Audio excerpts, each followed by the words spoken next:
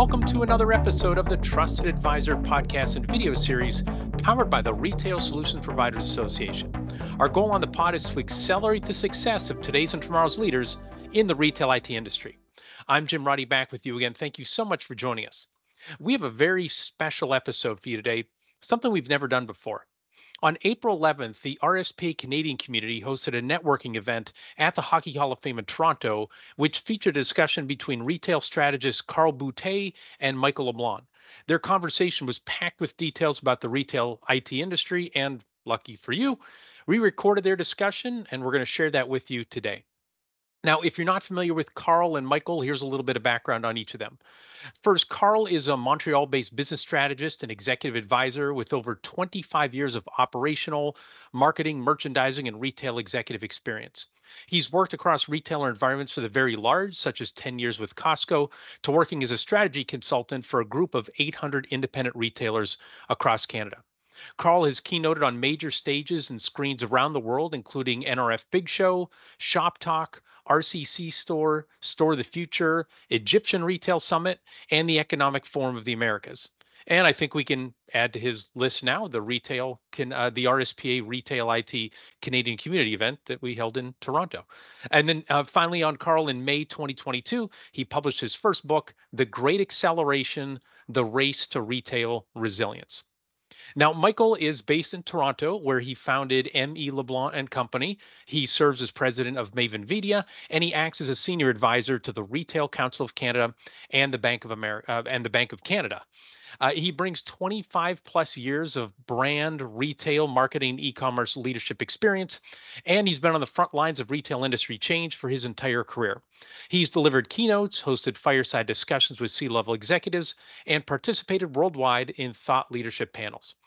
Maven Media produces a network of industry-leading podcasts, including Canada's top retail industry podcast, The Voice of Retail, and the Dallas-based Remarkable Retail with best-selling author Stephen Dennis, now ranked as one of the top 10 retail podcasts in the world. We're chasing them down. Hopefully RSPA and the Trusted Advisor can get on that list as well. But I digress. Michael, speaking of the RSPA, he's also an RSPA advisory board member, a position he was appointed to in 2022. And he's been super helpful giving his fellow board members and the RSPA staff vision into the key trends in the retail space.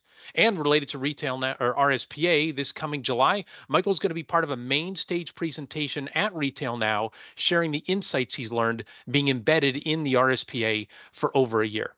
And last but not least, Carl and Michael have both been named top industry influencers by Rethink Retail, and we're proud that Rethink Retail is an RSPA media partner, and that the RSPA has been named to their industry influencer list as well. So influencing all over the place in this podcast.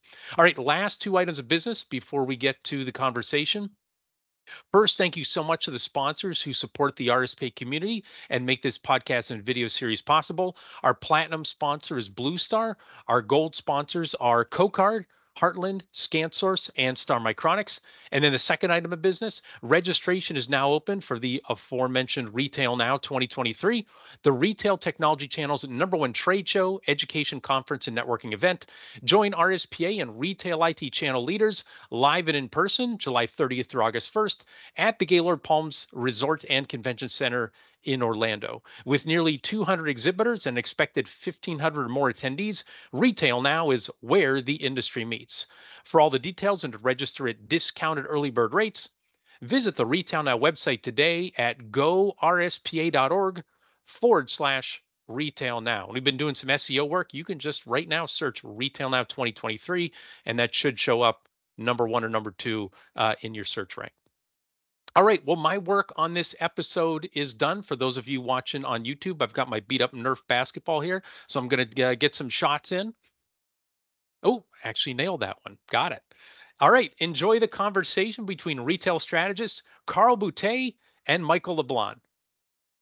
All right, well, let's get into it. Carl, you and I were together at Las Vegas a couple of weeks ago. We were chit-chatting, and we said, hey, let's... I thought you were playing the craps table and it didn't work out. And you were in my cabana, so I was doing some podcasting in the cabana, so we had some fun. Carl will be on my Voice of Retail podcast this Friday, so you hear more from Carl. But for this... More is enough, right? More is enough. Moore's Law keeps escalating.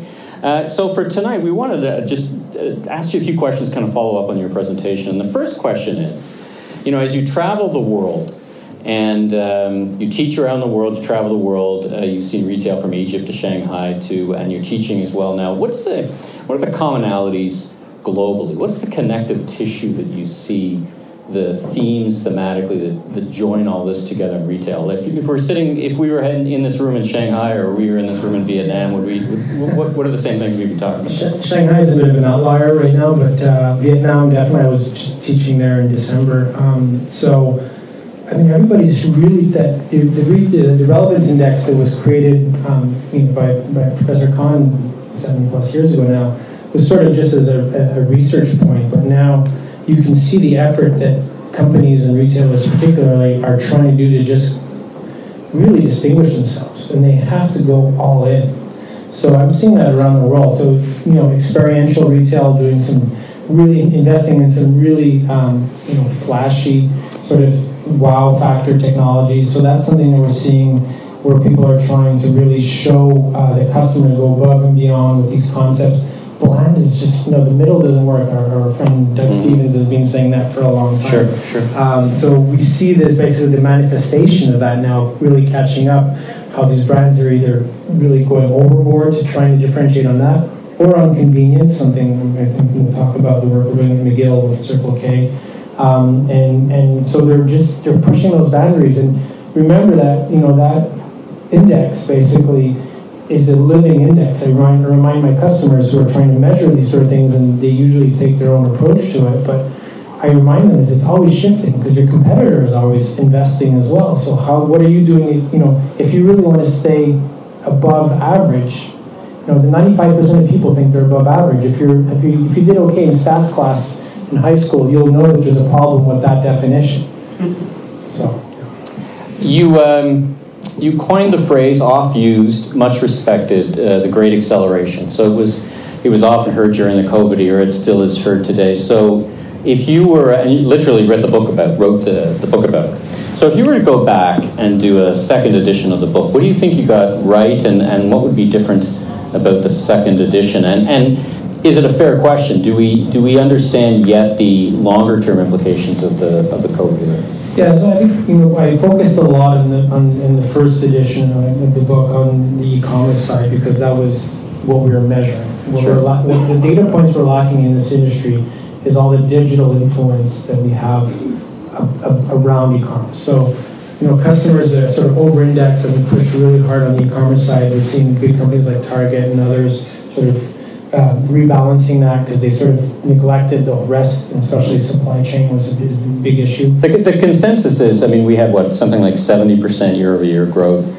in Canada. And Canada was a real laggard, which you wouldn't say anymore, really. Canada caught up globally. But would you agree that growth stuck? The percentage of growth year-over-year is trimmed off quite a bit. Yeah, obviously. So, it was an artificial. But the idea is, and that's why I keep coming back to that, digital physical strength is, I hate, and it's part of it is my own doing, is that focus. As soon as people hear digital commerce, they think e-commerce. They don't see all the digital influence that goes around it. Even again, from using that last chart and getting into predictive and prescriptive analytics, which is digital for me, the idea that we're getting to this 50-50 world, Panera is already there. Over 50% of their orders are online before actually people show up. For me, that's the blurring of physical and digital, where we don't really make the difference. And as an industry, retail, hospitality, we've done a very poor job of integrating those two things. We still treat them very discrete, as discrete channels, and we still have the reward systems and the mechanics.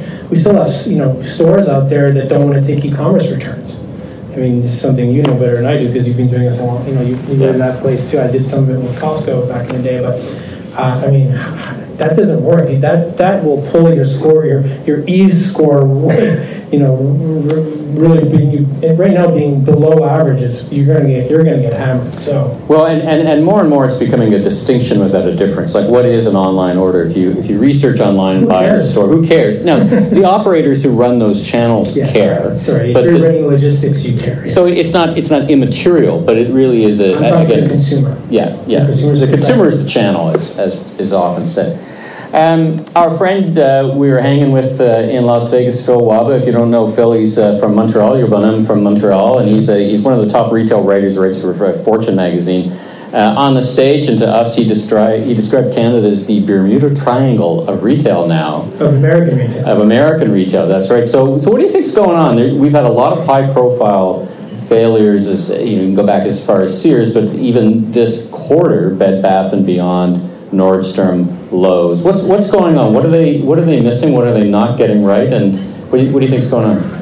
I think it's pretty obvious that there was a lack of focus on the market. So if you treat us like the 51st state, it's not going to work. I was very fortunate to be quite close to Price Club for the big piece of that uptick from the mid '90s to the mid 2000s, and saw that phenomenal growth they had. And I always come back to Louise Wendling. I don't know if any of you have ever worked with Price Club Costco, but Louise was the president. They put a Canadian CEO, they put a full Canadian organization. They actually had two head offices because before the merger between Price Club and Costco Wholesale, they had Burnaby and they had Laval, and now it moved to Nepean when they consolidated. But they always had a really strong, dedicated national Canadian team, and they had the market for it in that channel, something that Nordstrom's and others probably couldn't afford to put a full sales team in. Yeah. Look what's happening right now. A lot of these brands are actually pulling back their Canadian teams, which I think is a big mistake. Adidas shut down their Canadian. It's not going to get any better. They got to pay for Yeezy $1 billion worth of Yeezy merchandise that they got no home for. They got to figure out how to pay for that, I think. Seriously, that's a whole other podcast. I mean, and it should be said that there are there are vastly more successful international and American companies here. You just named one, Costco. We can go long list, Walmart, Home Depot. Yeah, so I don't know if the list is that long, but yeah, the independent channel is still really strong here as well. Yeah, right on. Let's talk about a wobbly unicorn. So the old unicorn phenomenon. We just saw Casper this week sold for a nickel, basically, to Sleep Country, and based on their evaluation. But there's a lot of these unicorns with vast valuation that has now been cut in half, or down to 95% of what it was before. What did they get wrong? And is there still hope for, I don't know what you call them, pure play or alternative or disruptor in the retail space? I think what they got wrong was they built a business model that was predicated on cheap capital and access to venture capital money that was just limitless until a year ago. And so all the focus was on the top line with no focus on the bottom line. In this pivot to the bottom line is really hurting that business model that doesn't have the oxygen left in it to get the profitability. So now they're selling off the parts, they're trying to figure it out and take the losses. But there are still some to your second part of your question, definitely is always going to be opportunity for direct-to-consumer plays that are just going to be getting differentiated and sustainable. And sustainable, every time I use the word sustainable, I hope in your mind you're thinking not just the environmental aspect, but the economic and the social as well. So I'm seeing a lot of brands emerging. I think the playbook is going to be very different. I think this idea, I work in venture capital a bit, so I invest in some startups, and I mean, the discussions we've been having over the last year are very different than the ones we were having 5 years ago. What did Warren Buffett say? He said, when the tide goes out, you see you swimming naked. So I think we're starting to see swimmers out there. Starting to see a lot of naked swimmers. Let's talk about the state of retail in Canada briefly. So I think we're starting to see, it used to be when you looked at retail numbers, they were either a barometer or a reflection of the overall economic health of the economy. But I think there's been a decoupling more and more, which I think goes under the radar screen a bit, because I see commentators say, oh, retail's off, retail's up, retail's flat, and they think it's broader, but I feel like there's a great distortion of retail sales in many categories during COVID, like bought forward. Yeah. And I'm starting to feel like a lot of those sales have already been bought, and now people are going for experiences and travel and other things. What do you think? What do you make of the state of retail in Canada? I think aggregation is a very dangerous place to go right now. If you're looking at averages, I think it's your co-host from your other podcast that has a really good saying: the average human has one breast and one testicle. Yeah. It's a saying. So I think if you're looking at that, those averages, it just doesn't show the picture that's really going on, where you have the Lululemons, the Aritzias,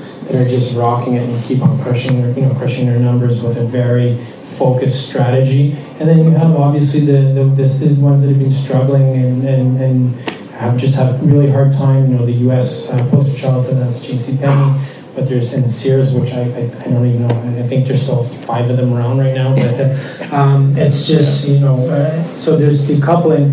What's interesting, I need to do a little more research around that, but I think is the long tail, which I believe for this audience is important to understand, is this independent channel again. So the front of the tail is really compressed. So, you know, we've gone from probably, especially in Canada, as all the department stores have exited, you know, we're down to basically the Bay, if we can, you know, your former employer. Yeah. Simon's does a good job. That was the one that was. They don't call themselves a department store. No, and they're incredible, but everything else is sort of this long tail, this indie tail that is really picking up. So that for me is very encouraging. I'm a big believer in the independent channel, and I hope that they, you know, find a way. They definitely need your support. So please, you know, I hope you're knocking on those doors as well. I know you are, because it's sort of in your DNA, but. You know, that the independent channel and the technology is more and more accessible to them. You know, when selling a POS system 20 years ago, your Epicor, and it was $500,000 starting, you know, to get now,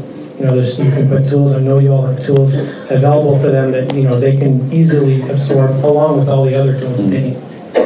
Michel Sirois has a great phrase. He says you really need to understand what's on their piece of paper when you're sitting in front of any retailer, any restaurateur, any cannabis retailer. Let's stick with independent retailers. You have a lot of experience. You were overseeing helping the Mega Group, which is made up of hundreds and hundreds of indie retailers. What in your mind, given everything you said today, what we're talking about, what is it going to take? What are the key success factors for independents to be successful? I mean, they're in a strong position in terms. Most of them are financially a lot more sustainable than our D2Cs are.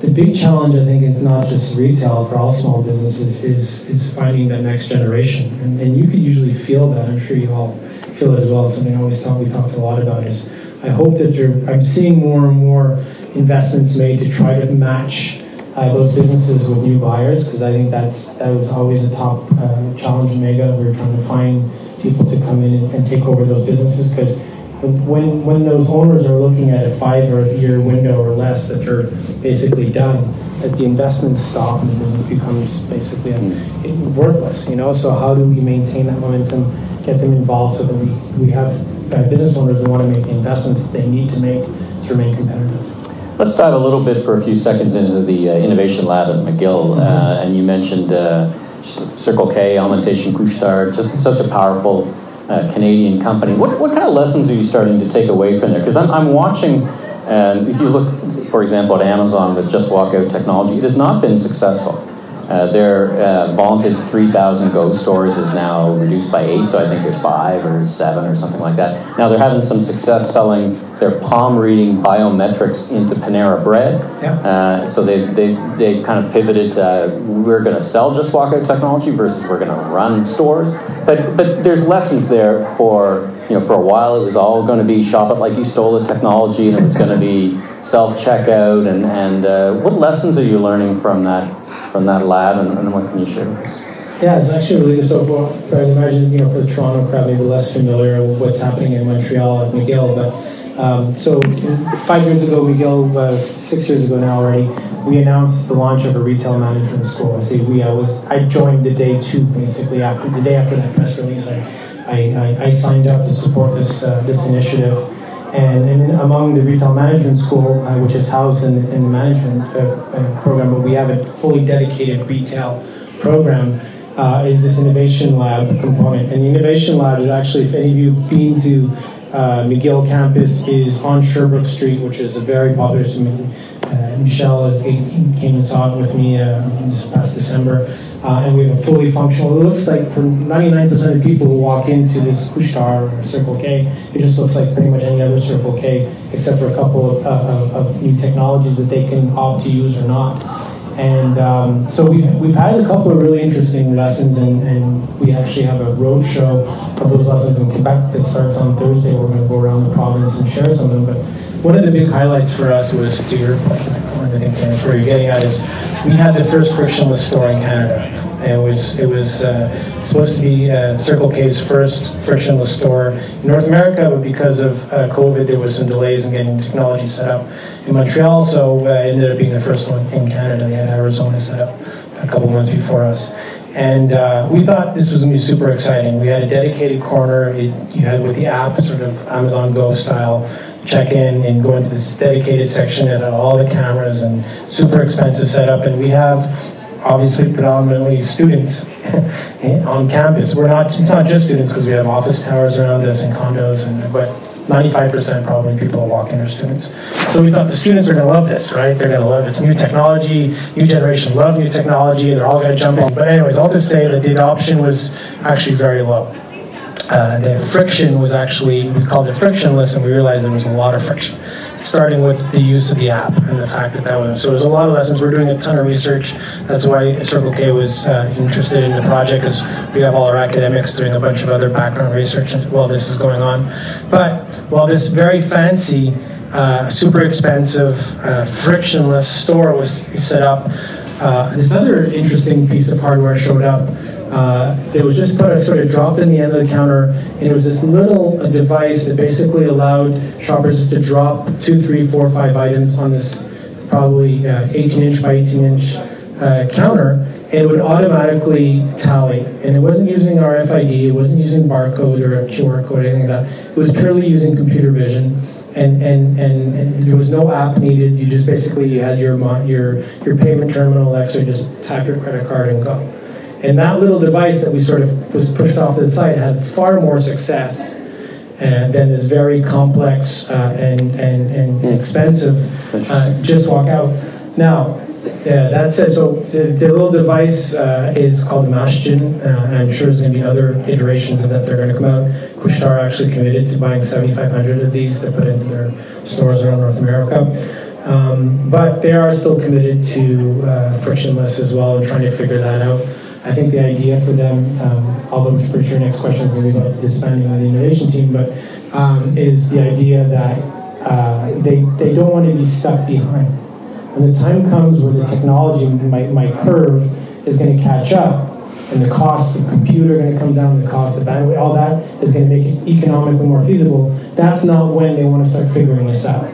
They've already been figuring this out for a couple of years and using our space to help do that. So they've come up with a newer iteration using standard cognition, which is called standard AI, a tech stack. It's throughout the whole space. It's an opt-in. It basically, as you walk in, it starts tracking what you're picking up, and you can just go to the regular till and pay for there. Or if you have the app loaded on your phone, and when I say tracking, by the way, there's no personally identifiable information until you get to the payment stage if you opt to pay that way. So they're still playing around with it, and it's a lot of lessons learned. Number one lesson, it's not because it's a younger generation they're necessarily that much more inclined. If the technology, if the app, if the user experience, actually, they're harder to convince, because as soon as the technology becomes a little complicated, they just bounce off because they're used to using all these social media tools. They're super intuitive, and as soon as it becomes moderately complex, they're out. All right, we're going to wrap this up with a rapid fire round. I'm going to give you one word and or one phrase, and you give me a one-word response. You ready? So, AI. I must. The metaverse. Meh. Schmetaverse. Retail media networks. Massive. Poutine or brisket? Come on, next question. Favorite holiday destination? Ooh, that's a tough one. Morocco. Twitter. Meh. TikTok. Scary. Retail cannabis. Please. Sorry? Please. Retail cannabis. Yeah, it's a big industry, so I guess a big. Virtual reality. Augmented. Self-checkout. Not if, when. Amazon. On the decline. Most underestimated retail technology. Payment. Most overhyped retail technology. VR, digital twins, VR. All right. Habs, Leaf, or the Senators? go back and present question. All right, ladies and gentlemen, Carl Boutet. Thanks, Carl, for joining me. It was great. Thank you all. That does it for this special episode of The Trusted Advisor. We hope you enjoyed the discussion. If you did, be sure to subscribe to the RSPA YouTube channel and the Trusted Advisor podcast so you never miss an episode. We'd also appreciate if you'd rate us wherever you find your favorite podcasts. My personal philosophy is the more stars, the better. Before we go, big thanks again to Carl Boutet and Michael LeBlanc for sharing their wisdom with us today and sharing their wisdom during the RSPA Canadian Community event back at the Hockey Hall of Fame in mid-April. Thanks also to RSPA Marketing Director Chris Arnold for his production work, Joseph McDade for our music, and last but not least, thanks so much to you for listening. Our goal at the RSPA is to accelerate the success of our members in the retail technology ecosystem by providing knowledge and connections. For more information, visit our website at gorspa.org. Thanks for listening, and goodbye, everybody.